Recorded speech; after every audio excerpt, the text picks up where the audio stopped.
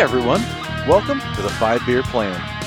I'm Brian, and this is the ongoing saga of an everyman's ale trail.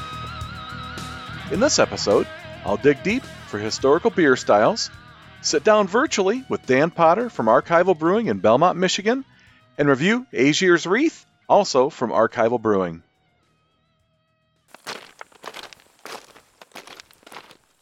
In this segment of Tales from the Trail, I want to take a history of flight to blow the dust off the recipe books and search for historic beer styles.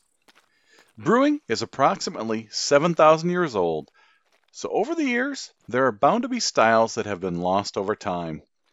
For those of us in the modern beer era, which includes the everyman, we tend to think very narrowly about beer styles in terms of ales and lagers and stouts and porters.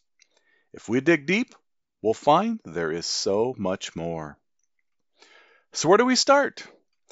Honestly, this would be a year-long investigation if done right.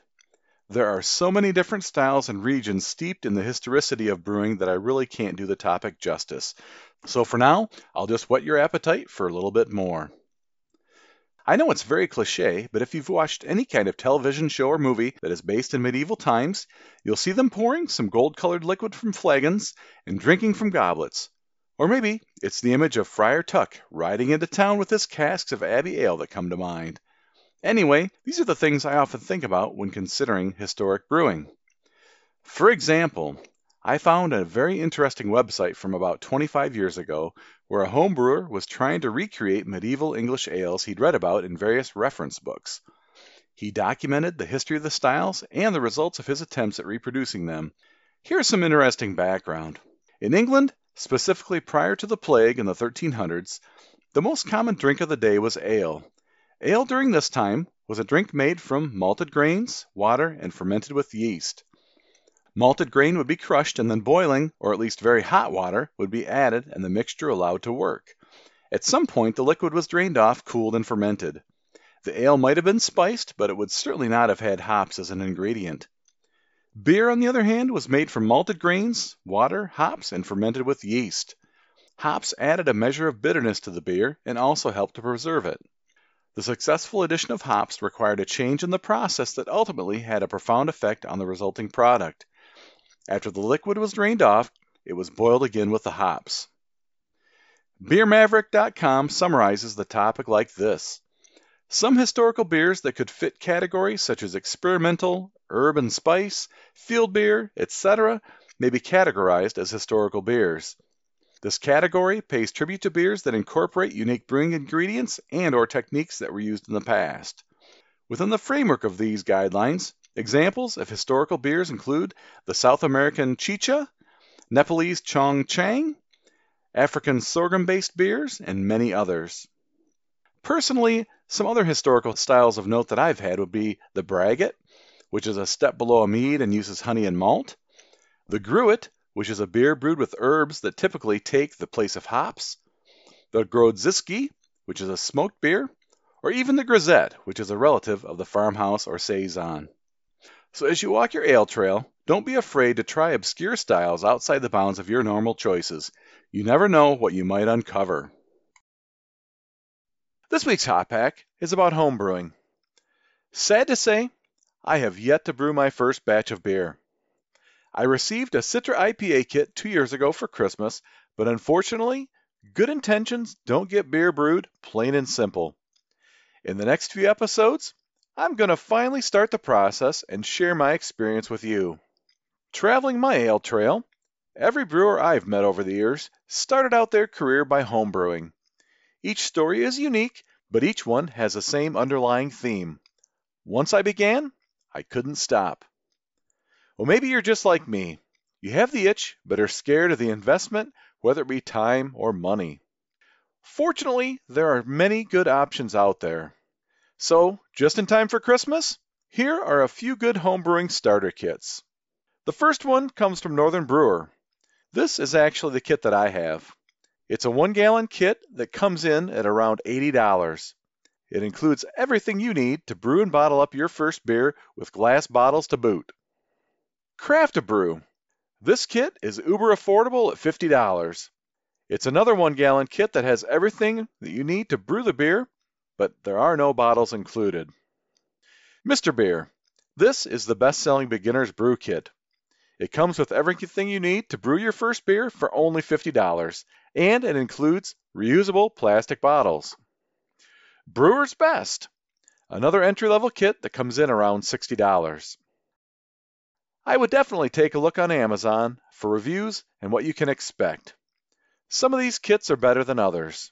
Find a kit with a recipe that sounds good to you, is simple, affordable, and most of all, reusable. And keep in mind that brewing is a process. It may not turn out great every single time. And if you talk to any brewer, they will tell you the same thing. It takes a lot of practice. Happy brewing, and let me know how you do. So welcome to Barstool Banter. I'm sitting down virtually with Dan Potter from Archival Brewing in Belmont, Michigan.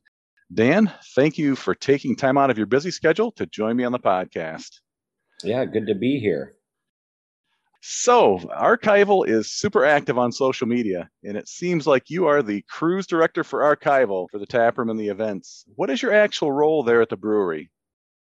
So I'm actually doing sales and distribution, and then I handle all of the events. So I kind of think you've met me in the tap room. I'm kind of transitioning out of that and going into a full-time role with sales and distribution. And I'll continue to do all of the beer festivals and events also for the brewery. Excellent. And how long have you been involved with Archival? Since just about the very beginning. So about, I'd say, a month and a week after they opened, I came aboard. How long has Archival Brewing been open? Boy, I think it's just about to be 16 months. Okay. So about a year and 4 months, yeah. Can you tell me a little bit about the brewery name itself and what it means? Well, yeah, Archival Brewing. So the concept that they came up with was to do more of a historic style beer, hence the name Archival. What we like to do is we like to go out and find styles that aren't necessarily being represented or everyone's kind of putting a modern twist on it. So what we try to find is close to the original recipe, if not the original recipe, and then try to recreate that. Okay. A lot of these guys out there, you know, it's a beauty of the modern craft beer industry is that everybody kind of wants to take and make it their own. You know, you take grandma's recipe and then you substitute this for that, and then you come up with something new or something different and exciting. So I like to say, you know, everybody's out there trying to reinvent the wheel while we're trying to teach people how the wheel was invented. Nice. I remember when I was at the tap room, it was a year ago, there were a lot of unique and interesting styles that you had on tap there. So that makes a lot of sense as to where the name is coming from and what you're trying to do there. Do you get a lot of people who are really interested in the styles that you're doing? I mean, clearly the tap room is busy, the brewery's busy all the time, so people are definitely into your beer. It's really amazing how much interest there is. You know, it's like the history buffs are coming out of the woodworks, you know, and people have so many questions, and you know, people come and tell you a story about, you know, having that style beer in that particular part of the world, and that we really did a wonderful job, and it reminds them of being back there. So we are doing a pretty good job with that. And there is a considerable amount of interest. I mean, we've been continuously in the past year since you've been to the tap room have been unveiling new beers and even more things that people have never heard of. They go, "What is that style? I've never heard of it." You know, we like to take a piece of the history of that style and attach it to the name of the beer and put some history in the description of the beer and kind of let people experience what it was like when it first was developed.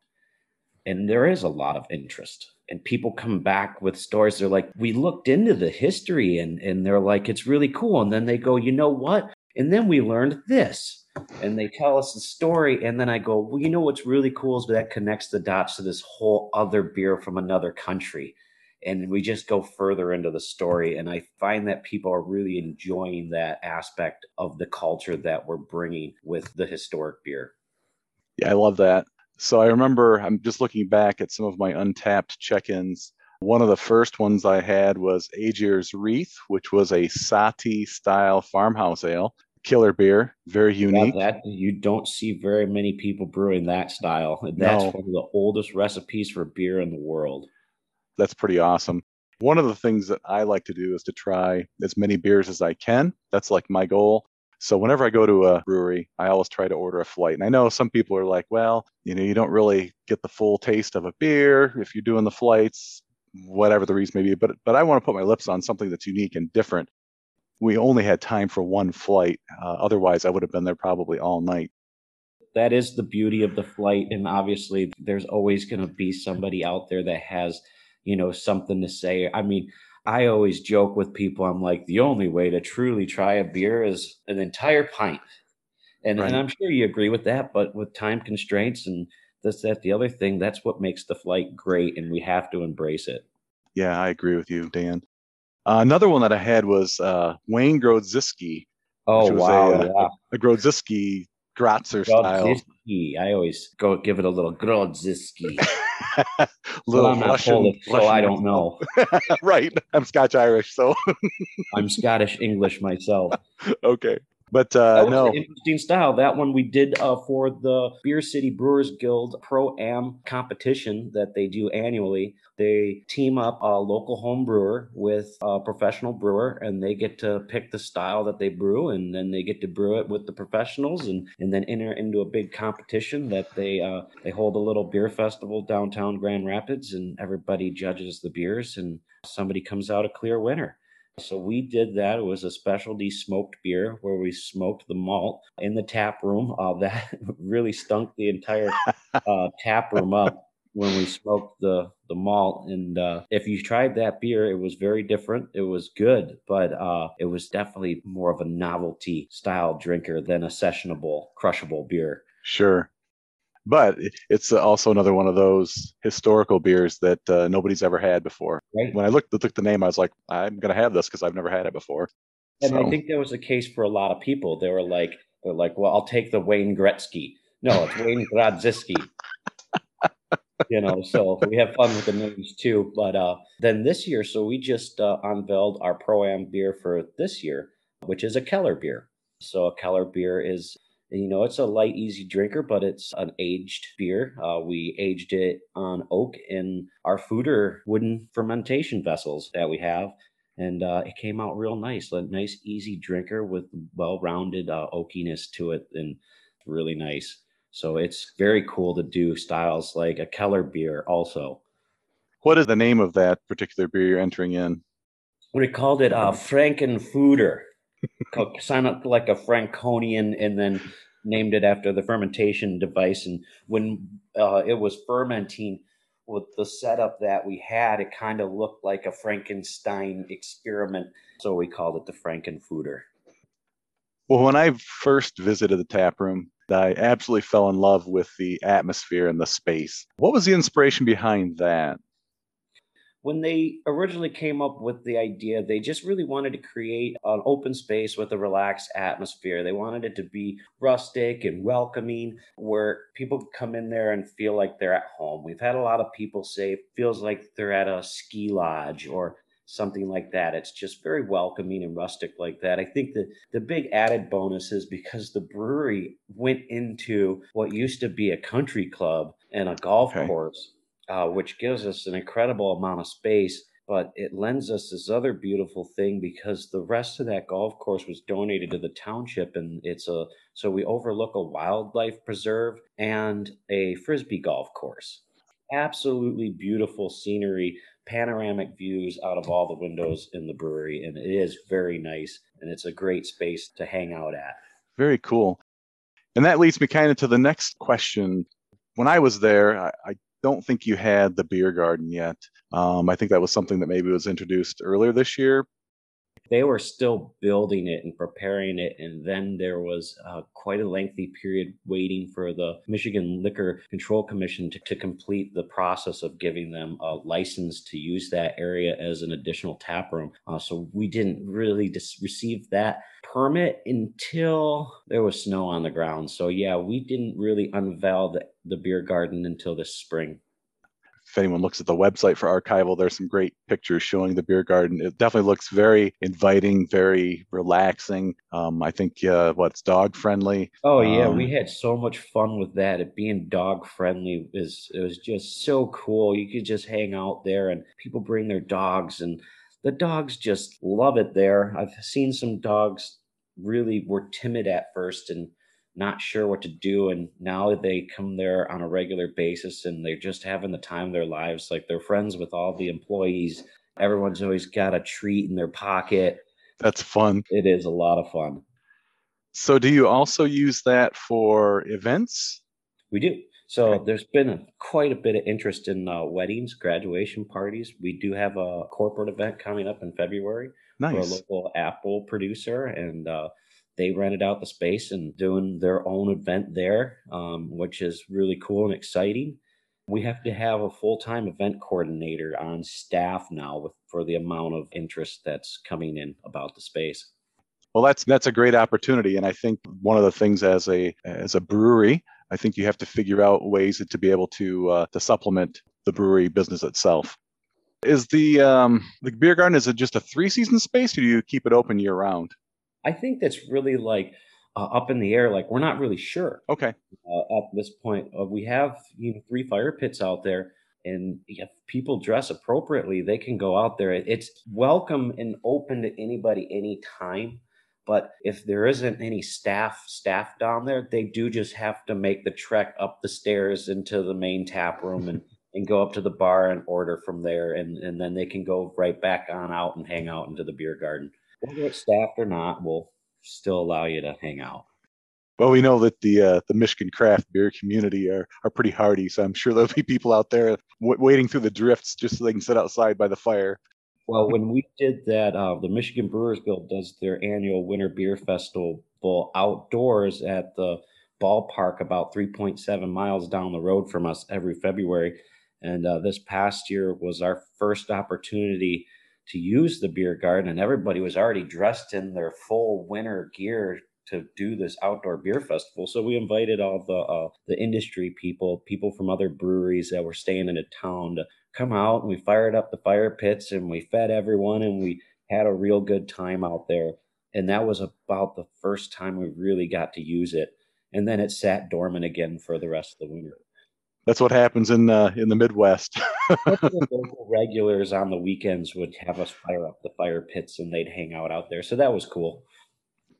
One of the other things that I really remember from being there was that you have a great rustic food menu. I assume you have a scratch kitchen there? Yes, we do. Okay. So everything is scratch, made fresh in house, all the way down to our hand cut fries that we cut every single day. How often do you change that menu up? They're shooting for just to do it about twice a year, just kind of try to change it with the seasons and offer a more seasonal fare. Hmm. So I know they just did a little menu change, and things definitely are steering more towards that comfort food right now, which is kind of what people are looking for getting into the colder months here in Yeah. Michigan. Sort of a related question. I know um, a lot of people in the industry, the food service industry, are having trouble with staffing, with getting product in. Are you experiencing the same kind of problem that others are experiencing? This is a question that it's got a double answer for myself because I've been in and around the industry for a long time and it's always been this way. Okay. So it's really nothing new. But with all the added challenges over the past couple years and kind of everyone being short staffed, it really has been a little bit harder. People can go into, there's new industries in Michigan that never existed. So a lot of people Yeah. move laterally. I think during the pandemic, there's a lot of people that were closer to retirement age or already at retirement age. They decided to leave and retire. And, companies had to completely shift everything, so I Yeah. think that also lends to the shortage, and it really has been difficult. The hardest part is keeping people working in the kitchen. So that's like a revolving door. We just recently had to change our hours and close down on Mondays because it's the slowest day of the week, which is pretty common in the industry Yeah. all across the board for Mondays to be slower. So we decided to close down on Mondays temporarily until we can find some more kitchen staff. Then when they worked out the new menu, they really tried to streamline everything to kind of take some of the burden off of the kitchen. That seems to be working right now. I know we'd love to be open 7 days again, but Yeah. we also don't want to put that extra stress on the employees, because that is when you start to lose your good people. Sometimes you don't realize that the people that work for you are probably one of the best investment commodities that you have, for your business. You really have to be careful about that. I really do. I think the hardest thing I hear a lot of different people in the industry talk about, managers and owners, is employee retention. Like, that's what everybody is spending a lot of time focusing on. Like, how do we retain our employees and make sure that they're comfortable and happy and not overworked and not stressed out, and paying extra attention to that. And then I've even seen where sometimes you got to be a little forgiving because that employee was a little bit stressed out because they've been working too much. That all into account and make sure that they decide to stick around. Yeah. And you can't just keep throwing money at people to keep them around either. So it's the intangible things I think you have to really focus on. Those personal touches that can only come from you as Archival Brewing. What are the little perks that people get? What are some of your favorite events to attend or host? I ran into you at Burning Foot Beer Fest, which is one of my favorites of the year, and I always look forward to it. I have it on my calendar. But what other ones do Yeah, you like to go Burning to? was interesting. This was my very first year at that festival, and it was a lot of fun. There's a little bit extra work with all the sand, but I think just the way that it worked out was really cool. Some of the favorite events that I do also do all of the Michigan Brewers Guild's festivals, which I think you were just talking about that on one of your previous podcasts. They do 4 a year, but this year they changed their format and they added a spring beer festival in Traverse City. So now they're doing five. I did That's not realize that. yeah. Well, they wanted to do one about 3 years ago, but the shutdown happened. So with their own humor, they called it this year was the third annual inaugural Spring Beer Festival. And that one was pretty neat. They really do a good job. They've got 20 some years of experience of putting on these festivals. In the past 15 years, they're doing 4 a year. I mean, that's an incredible amount of people that you're moving through to taste Michigan beer and really promote it and protect it. And they're celebrating their 25th anniversary this year. And I think it's great because what they did for craft beer in the state of Michigan, just from doing those festivals as a nonprofit, so they could raise money and lobby the Michigan legislature to make Michigan made craft beer more accessible to people and allow it to be distributed. Because I don't know if you remember this, but 25 years ago, everything was on premise only. Microbrewery or a nano brewery, that was the only place you could sell your beer. Everybody was getting frustrated with that, and they decided to start doing beer festivals to raise money to fight back. And 25 years later, where we're at, we've got Michigan beer that's distributed all over the world. So I always like to go back and continue to support what they're doing because they've brought us to where we are. And it's great to see what the future holds if we still keep doing it with their format. Yeah. One of my goals one of these years is to try to make, it was all four and now all five festivals within the year. I've been a member, card carrying member now for 2 years, so I'm fairly new to the Michigan Brewers Guild. But I also see, like you, that it is something that really goes towards preservation and expansion of the Michigan market. I live in Ohio, but I grew up in Michigan, and I'm only 5 minutes from Michigan itself. So I do a lot of tri-state beverage hopping around here. So anything to promote the industry, I'm all for that. What kind of distribution do you have there at the tap room? So currently, we're about to ramp up our distribution. We've been doing our keg distribution, and we're all the way up in Sault Ste. Marie to the east side of the state in Detroit, Lansing, Ann Arbor, all up and down the Lake Michigan coast. Before summertime, kind of tried to get out to a lot more of the touristy towns and get our beer out in front of people in that method and really try to market ourselves. So we now are going into cans. So we've Okay. got 4 different beers packaged in cans, 6 packs right now. And the next push is going to be to start getting on shelves locally. and we're going to grow from there. So this is a brand new expansion for us. So we're pretty excited about that. Our can art is really kick ass. I Like can't wait to see it. it's so cool. You can check it out on our social media. We do have some pictures of them there, and that's going to be our next big push. And then we're expanding our brewery every little bit that we can as we go along to keep up with that. It's a lot more production that we need to do in order to get out there and try to get as many places as we can. Eventually the goal is to be all over the state in cans as well as kegs, and then kind of after that we can push into the Midwest and get into Ohio and Indiana and Illinois and stuff like that. So it's kind of baby steps right now, Sure. but we're getting there. We're excited about it.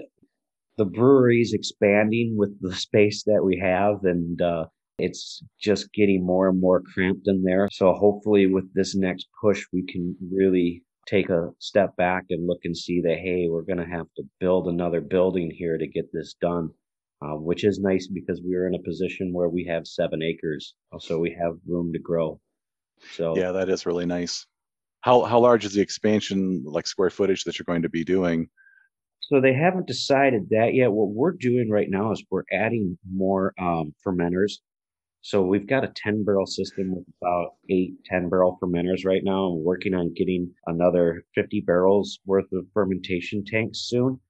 They have a plan of how they're going to fit it all into the space. I trust these guys. The brewers are usually also pseudo engineers. They're generally able to think outside of the box. So I'm excited to see how they're going to fit these 50 extra barrels of fermentation vessels into that space. But I know they can do Where there's a beer, there's a way. it. Well, that's fantastic. Last call. It's nearly time to wrap things up, but first, one more for the road. Well, before I do, I want to apologize for airing the wrong location of Southern Grist Brewing in the previous episode. Southern Grist is actually in Nashville, Tennessee, and not Wisconsin like I had originally mentioned. Even the everyman gets confused sometimes with all the research he is doing on your behalf. Well, this episode, I'm drinking Aegir's Wreath from Archival Brewing in Belmont, Michigan. It is a Sati style beer coming in at 6% ABV. From the brewer, Aegir's Wreath is a Finnish farmhouse ale made with fresh juniper berries. Zero hop additions alongside a clean grain bill of rye and barley malts using triple decoction brewing method. Light and easy drinking. Without further delay,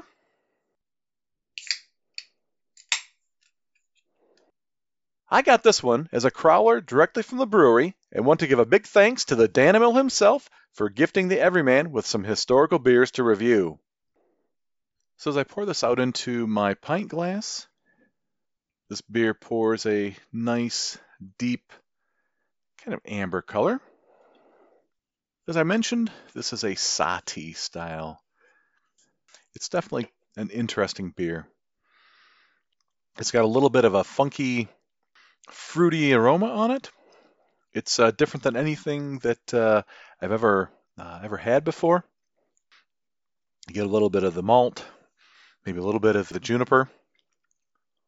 First sip impression, it's got just a nice balance of sweetness, not a lot of bitterness to it. Has like a definitely more earthy kind of berry-like finish on it.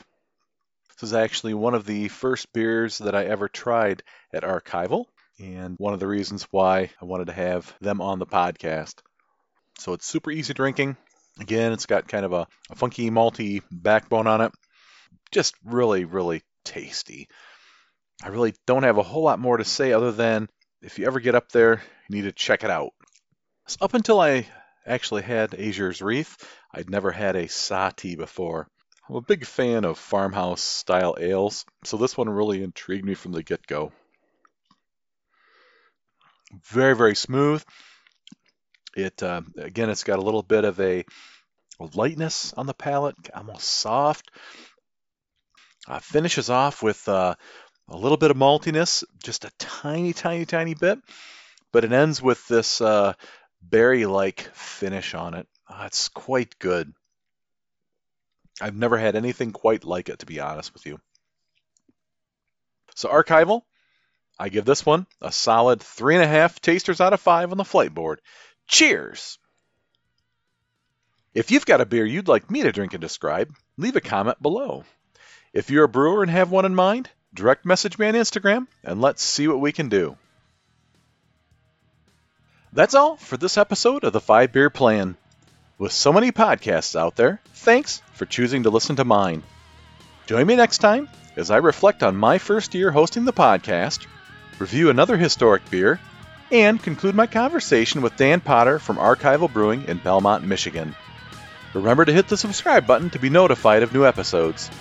I'd love to hear from you, so please follow me on Instagram, 5beerplan2022, and leave a comment to let me know whether you have homebrewed before or not. Be sure to support your local breweries, choose your beers wisely, and drink them responsibly.